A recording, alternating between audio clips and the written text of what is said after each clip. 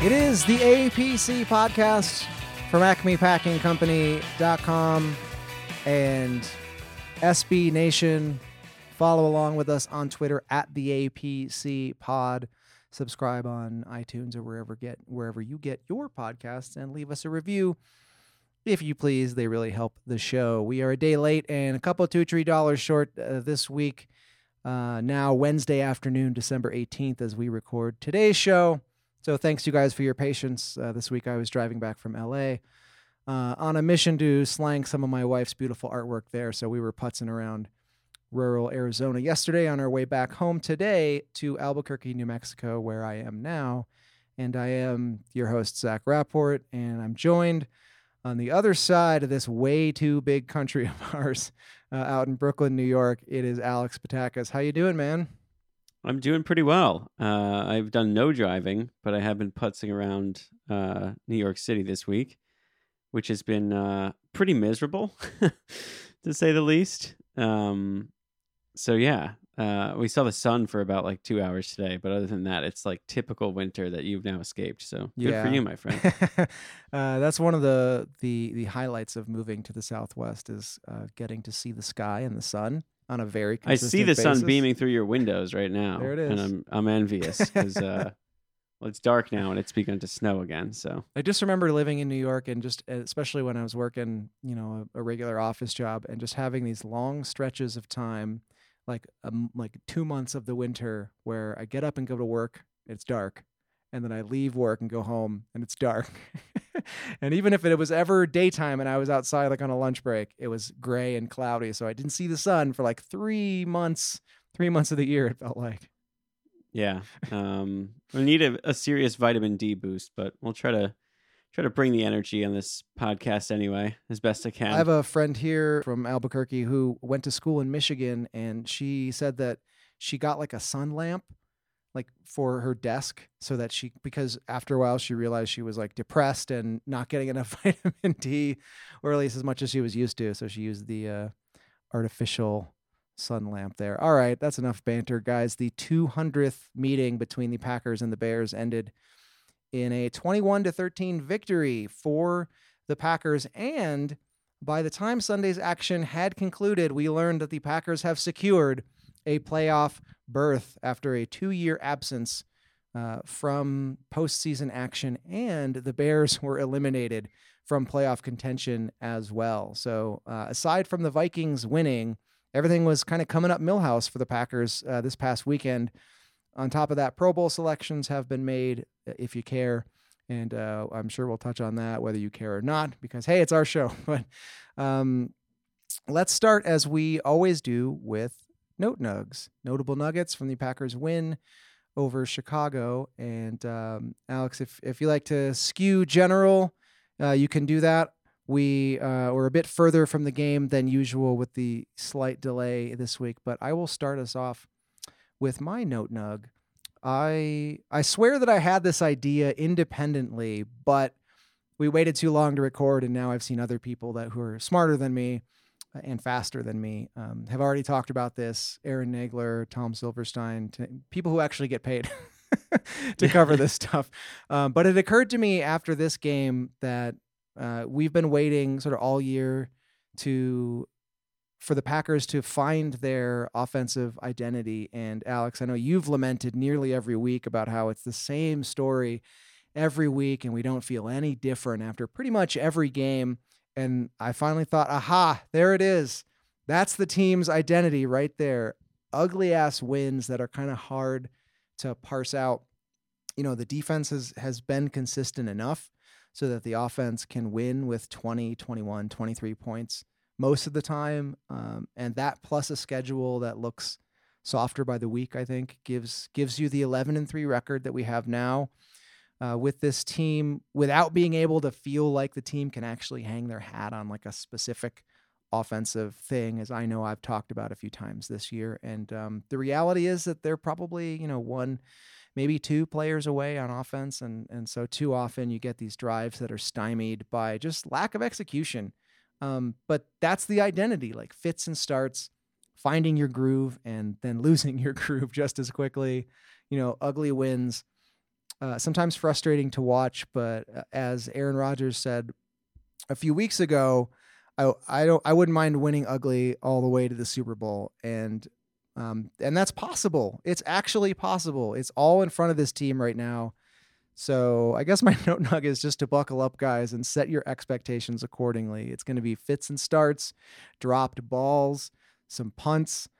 By the way, a better punt returner suddenly means better field position. Not going to kick that out of bed. So I don't know. I guess I'm at peace with the identity of this team just being like capital U ugly. And it's one game at a time, man. I'm bought in. Let's do this. Yeah, I mean, and I've lamented the past couple of weeks about the fashion in which they were winning, and I don't mean to do that as kind of a spoiled Packers fan that's sitting here at 11-3, being like they're not good enough.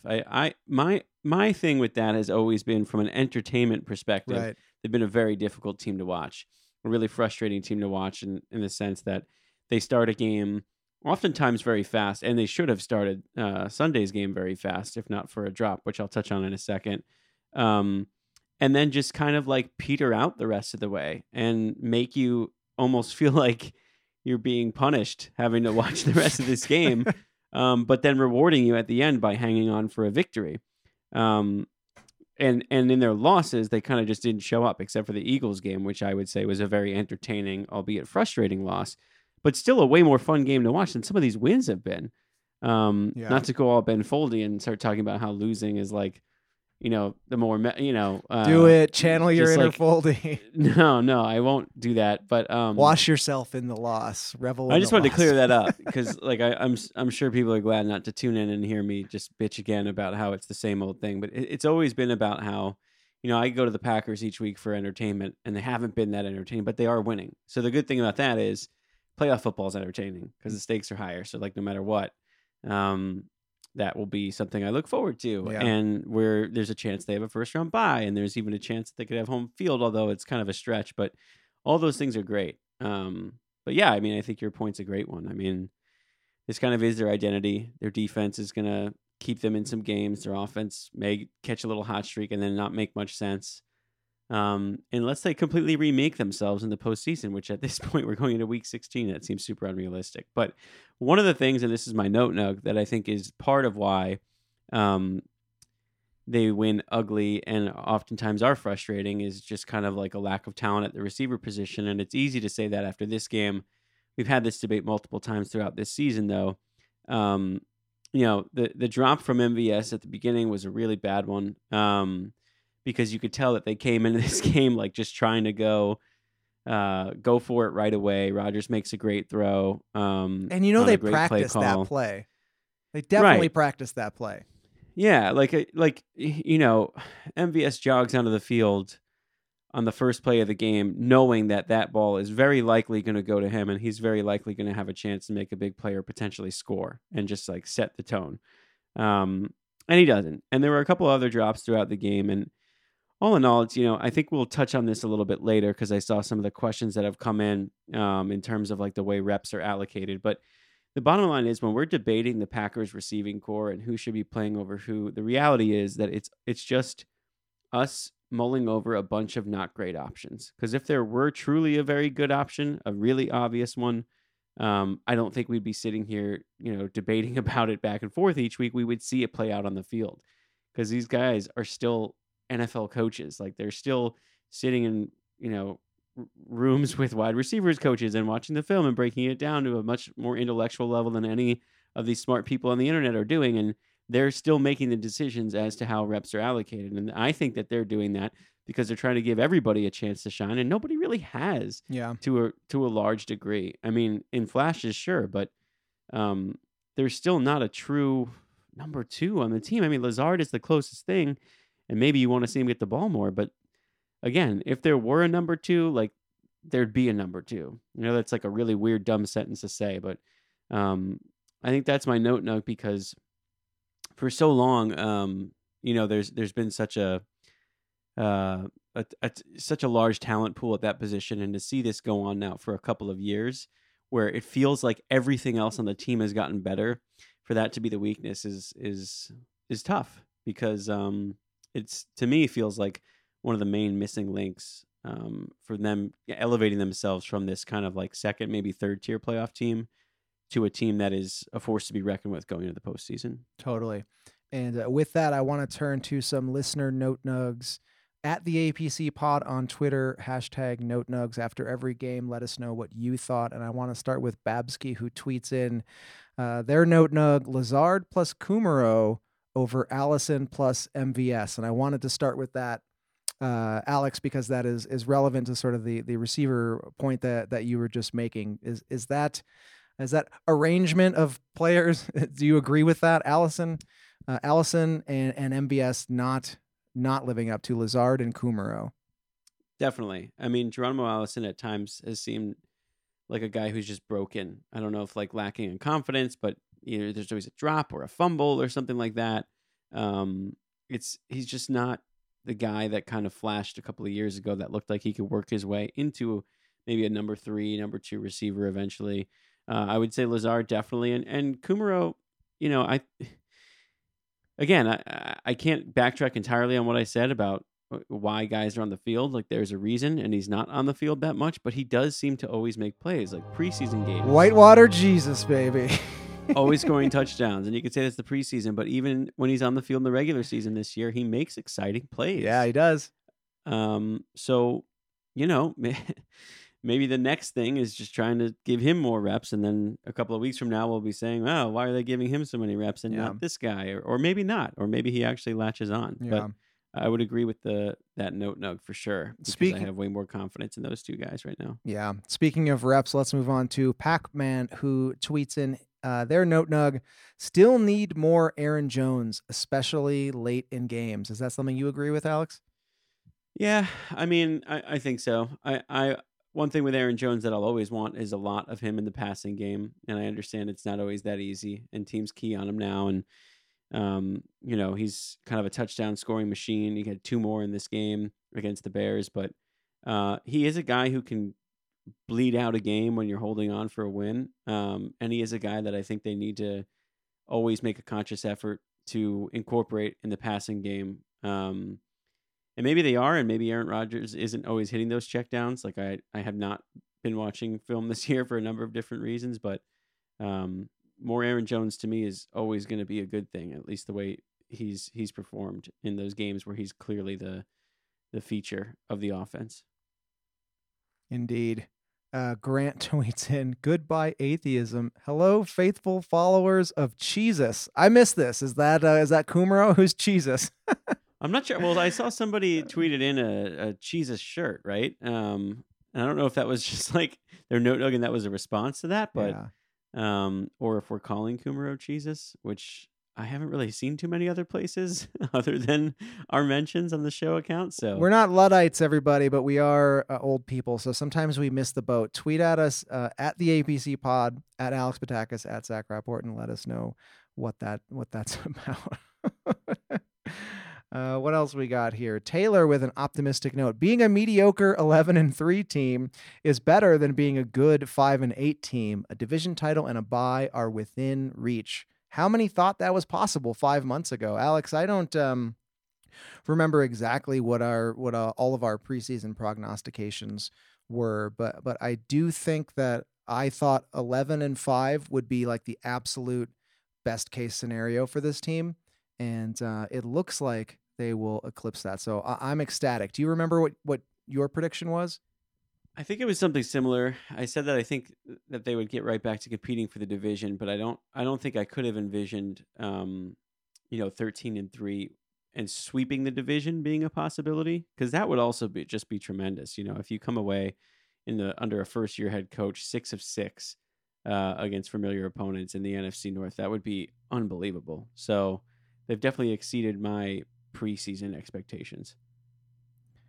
Same. Tex, our old buddy Tex Western, our fearless leader, the guy who keeps the lights on. He tweets in his note nug. Remember all the talk about Clinton Dix improving his tackling? Dude straight up whiffed on Kumaro's big play. He had a few whiffs in this game actually, and I'm not one to crap on a singular player, especially one who's not on the team anymore. And from what I can tell, seems like a nice guy. But considering how much Bears fans, at least the ones that I encountered on the internet, were talking up HaHa Clinton Dix. It's just been more of the same from him. Did you see him at all in this game? What'd you think? I mean, yeah, there were a number of whiffs, and that particularly terrible one that I believe Tex is referring to was pretty laughable, and it, like you said, it doesn't bring me that much joy to just like see him fail, although he is now on a division rival, but it's very obvious that the Packers do not miss him. So as much as as Bears fans might have wanted us to have some remorse by having him go there and kind of like revitalize his career or whatever that might be, I think if one team got the better of the safety swap, it's clearly been the Packers so far. Indeed. All right, that's going to do it for Note Nugs. Again, at the APC Pod on Twitter, hashtag Note Nugs. Tweet us after every game. Share your thoughts, and we will read as many as we can on the air here. We are going to take a quick break and come back with some listener-submitted questions.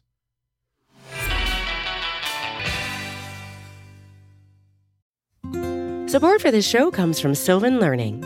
As a parent, you want your child to have every opportunity, but giving them the tools they need to tackle every challenge, that takes a team. Now more than ever, educational support tailored exactly to what your child needs can make all the difference.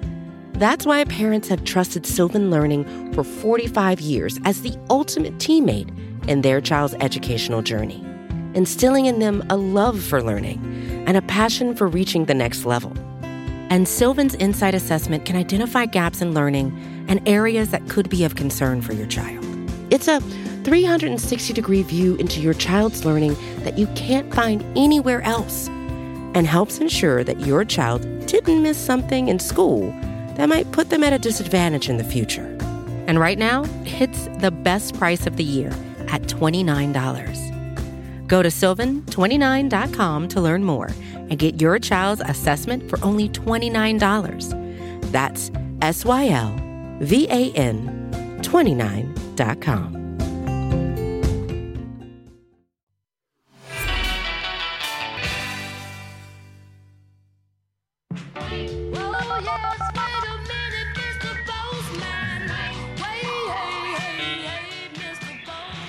All right, again, at the APC Pod on Twitter, the APC Podcast at gmail.com as well. Send us your questions, and we are going to start with our old buddy John Meerdink, who by the way, I reference his content from time to time. If you're not listening to his show, that is another great Packers podcast that you should be listening to. Blue 58 is the name of that show. So check it out if you haven't already. And John says, how does it make you feel to hear LaFleur just now acknowledging the need to get Kumaro more reps?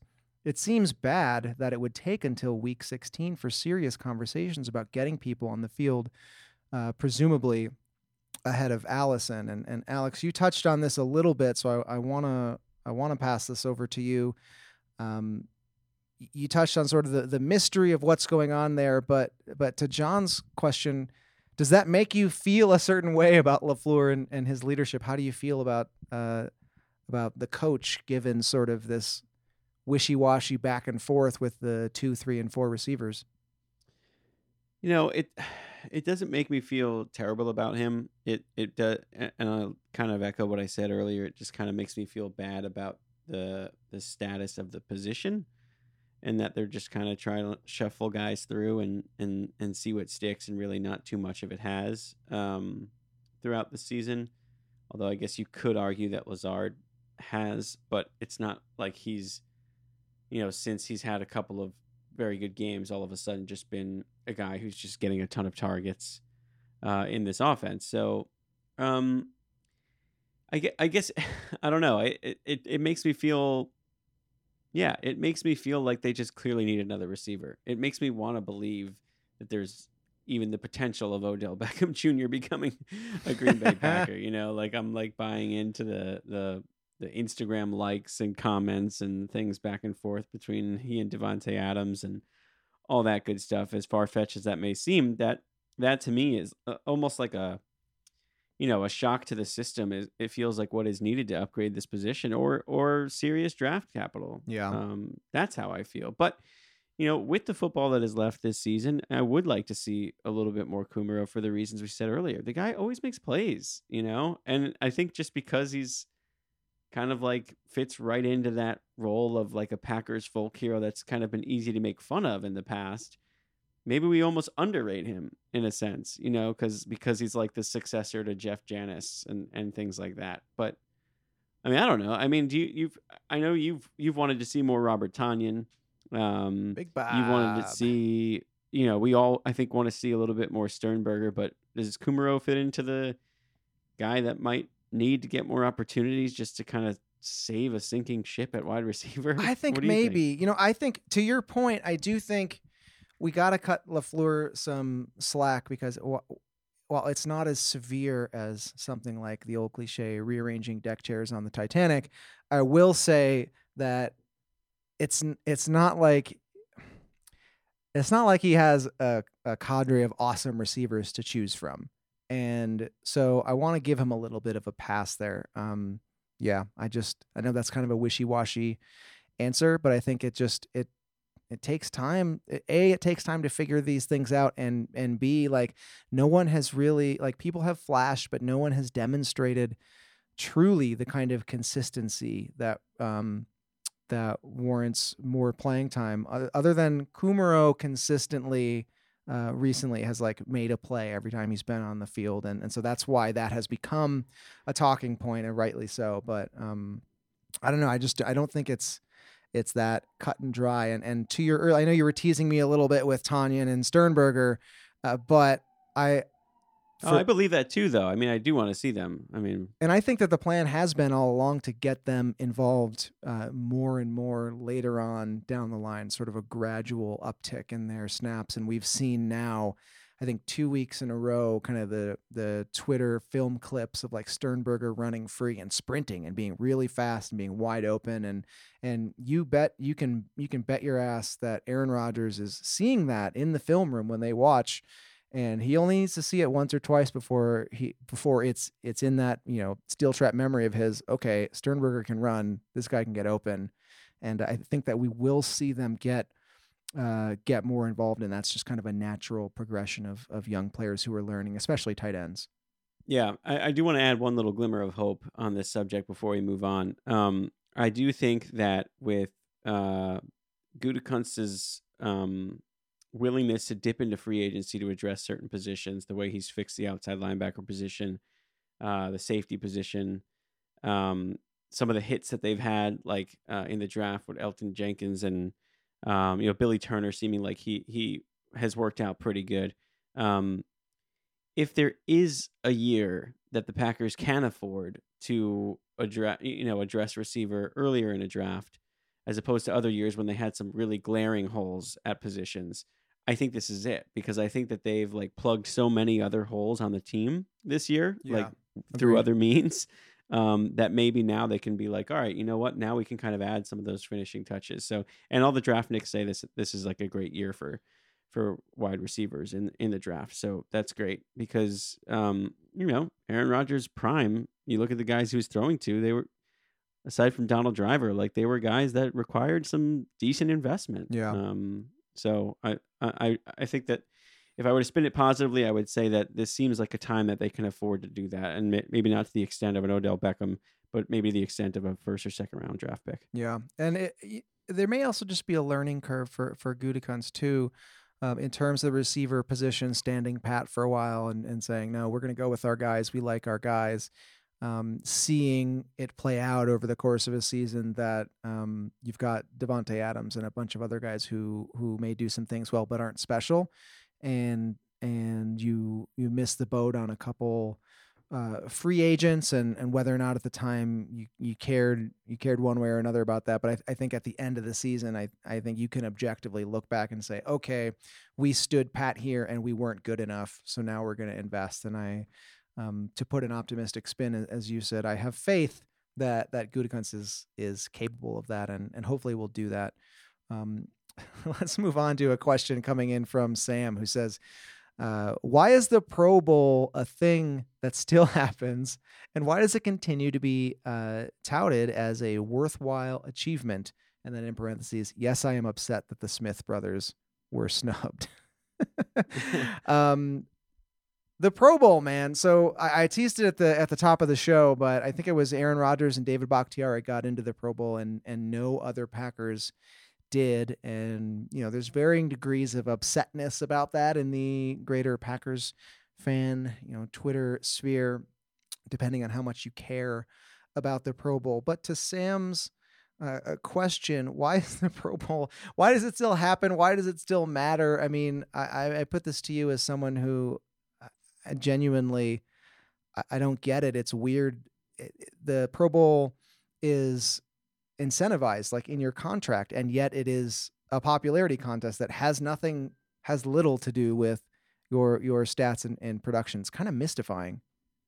Yeah, and I don't understand still why there's a game as much as they've tried to tweak the game too, which I think is silly. And also, it's been so cheapened by like how many guys just realize that they don't want to play in it, and there's so many alternates, which the Packers do have a number of alternates, which is kind of nice. Danny Vitale being one of them, yes, which actually made me really happy. Well, he's one of 3 fullbacks in the league, so it's not a big pool to choose from. True. That's a good point. There's not a lot of other guys, and his arms are so big. But yeah, I mean, it's weird. Like, the All-Pro team, I think, is something that guys really take, some pride in. First team All-Pro, second team All-Pro. The Pro Bowl team is just like you said. It's a popularity contest, which requires guys to then travel to a game that they don't want to play in, that no one wants to watch. It's just, I don't know why it needs to be there.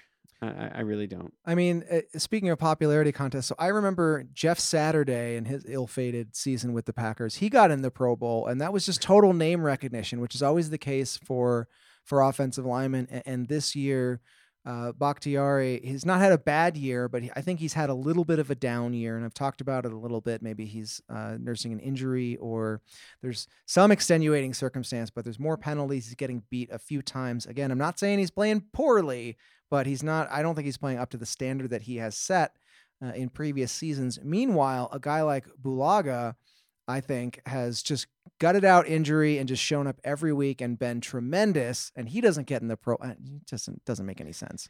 Yeah, I know. And I know they vote on the Pro Bowl before the final weeks of the season. And if I recall correctly, Jeff Saturday didn't lose his job until the last game or two of that regular season that he was.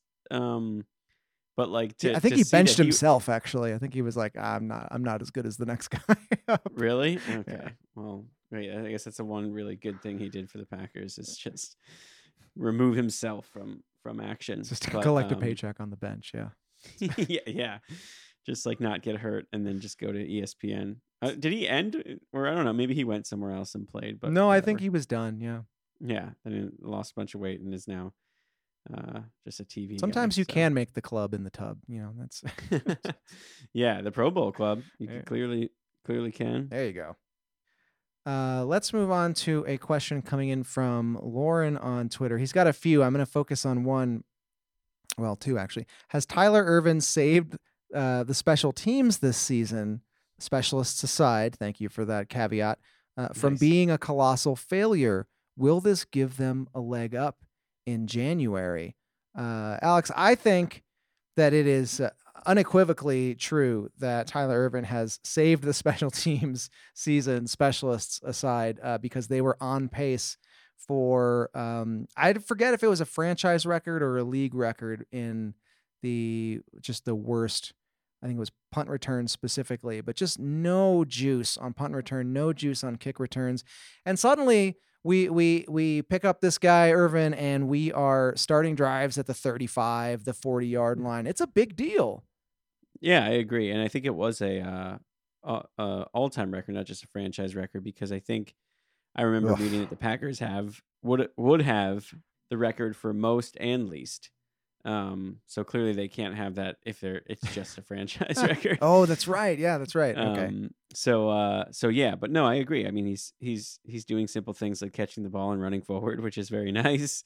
And he's looked exciting. And we were joking in our group chat during the game at how exhilarating, some of these returns feel when he's returning it out to the 35 or 40-yard line, just because we've been so deprived. And that does make a difference for an offense that has clearly struggled quite a bit um, to extend drives, to convert on third downs. He's been a great midseason addition that, you get in the playoff game. I'm not counting on it, but it can happen that, one or two special teams plays can make the difference when the margins between some of these teams are really, really small. So I'm looking forward to seeing more of him. Damn straight. All right, that's going to do it for our mailbag segment. And before we get out of here, because we are publishing a little later than normal, I think we got a little extra time here to focus on Vikings Packers, which is going to be a Monday night affair. The Vikings, I think, have kind of gotten through their midseason struggles, put it together, and put some really, really convincing offense on film the last couple weeks. Meanwhile, as we've talked about all season long, the Packers fits and starts. They did beat the Vikings early in the season, but Alex, how do you feel? How do you feel about this game? Do you think the Packers have a chance? Are you optimistic? Are you worried that it's on national TV? What do you think? I'm not too optimistic, although I will say that the absence of Dalvin Cook, who I believe is not expected to play potentially in the next two games. I think that's Minnesota, right. Definitely skews things because he had what at that point was a career day against the Packers. I can't remember if he eclipsed that later in the season with another because he's had a number of really good performances. So I feel a bit better about him being out. But overall, I don't feel good about some of the things that the Vikings defense is able to do.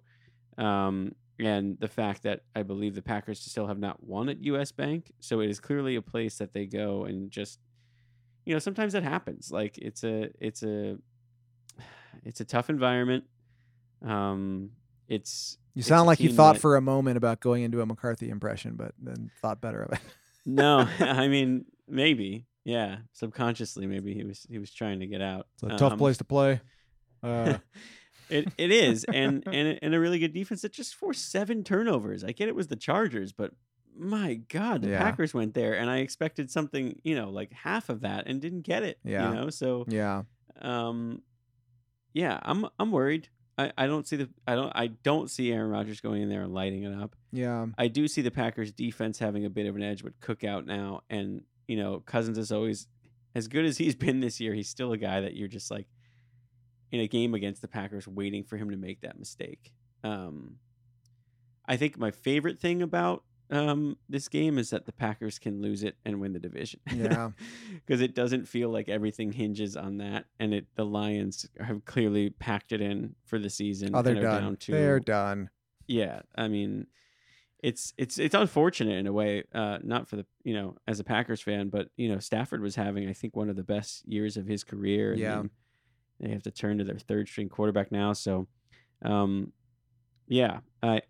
see the Vikings winning this game. I think it will be close. I think that the Packers defense will limit the damage to a degree, but I can't see, as currently constructed and what they've been doing the past few weeks, this Packers offense going out there and finding much success. I don't know if you disagree, if you're more hopeful than I am.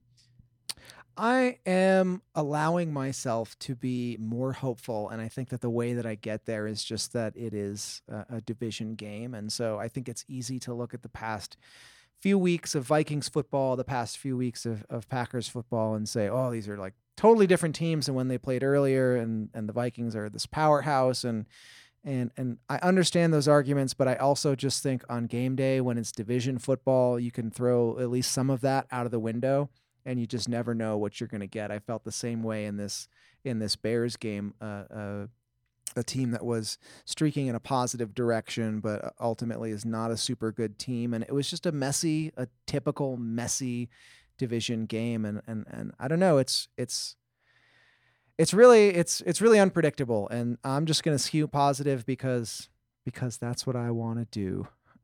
But what does Vegas say? What is the line? Oh, 4.5. Minnesota minus 4.5. How do you feel about that? I mean, I think that's pretty fair. I mean, suggesting a close game. I know Minnesota's home field advantage is worth a decent amount. So, I guess I would still, if I'm picking against the spread, I think I would still pick Minnesota. And I'm not trying to sound like negative Nancy. Like I really want the Packers to win this because I want a first round bye. And they can still get that without winning this game. But I think getting the 2 seed in the NFC is so important. So maybe in a way, like this is kind of a all or nothing type of game for them where you throw it all out there and hope that you get that win and then can kind of maybe coast by a little bit week 17 against the Lions. Yeah. While you're tuning up for the postseason. You mentioned the first round bye. Do you know the circumstances under which they could lose and still get the first round bye? Who else has got to win or lose? Well, okay, so the Seahawks have the tiebreaker over the Packers, clearly, because they're number 1 in the NFC right now. So I guess what would have to happen is, by virtue of a 12-4 NFC West runner-up being a wild card, they can't have, obviously. And the Saints would have to lose another game because the Packers have the tiebreaker over the Saints, right? I believe that's true. Yeah, so I think that is what would have to happen. I forget who the Saints play. I know that the Rams play the 49ers, I believe, or is it the Seahawks? I forgot. I was reading about all this. The Rams play the Niners and the Saints play the Titans, who are fighting for their playoff lives. Right, it's going to be the Titans hosting the Saints. Not a lot of people are picking the Titans right now, but Tannehill has them playing decent football. I don't know. Yeah, they lost a competitive game with the division lead on the line to the Texans, who are by all means a competitive playoff caliber team, and it's in Tennessee, if I'm not mistaken. Yep. And the Saints have stinkers. Like if this were a Saints podcast, I'm sure we would have some stuff to complain about. Although not coming off of that last win against Indianapolis. There's the McCarthy. I'm getting the burst. I'm like trying to hold him in and talk. I think that would be the scenario. The Saints would have to lose another game, and then things would kind of stay status quo between the 2 and 3 seed as with the Packers and Saints as they are currently constructed. All right. With that, we are going to hit the polka straight up or down. It sounds like you are picking the Vikings. Am I right, Alex? Yeah, I guess so. It pains me to do it, but I feel like I have to. Well, I'm going to counterbalance you and pick the Packers because it feels like I have to. All right, everybody. The ABC Podcast Listener Pick'em League. Want to check in really quickly with the standings. Lauren is in first place, who submitted a question earlier. Lauren in first place. Justin Demetz, Sean Williams, Chris Pirtle, Kyle Clifton, yours truly in sixth place. I do not know how that has happened. Simon Hardy, Gage Bridgeford, Matthew Soik, and Victor Alves. Victor and Mateus together, the Brazilian brothers, 10th and 11th place. Will they make a last-minute push to take first and second place as they did 2 years ago when we first started this thing? We will keep an eye on it. All right, everybody. We got Vikings-Packers on Monday Night Football, and then we will be back with you after that to talk more Green Bay Packers. Until then, I don't know. How do you end these shows? Keep your stick on the ice. That's what Red Green says. I'm dating myself now. I'm a 35-year-old man that used to watch a lot of PBS. Still do. All right, we're done. I'm pulling the plug.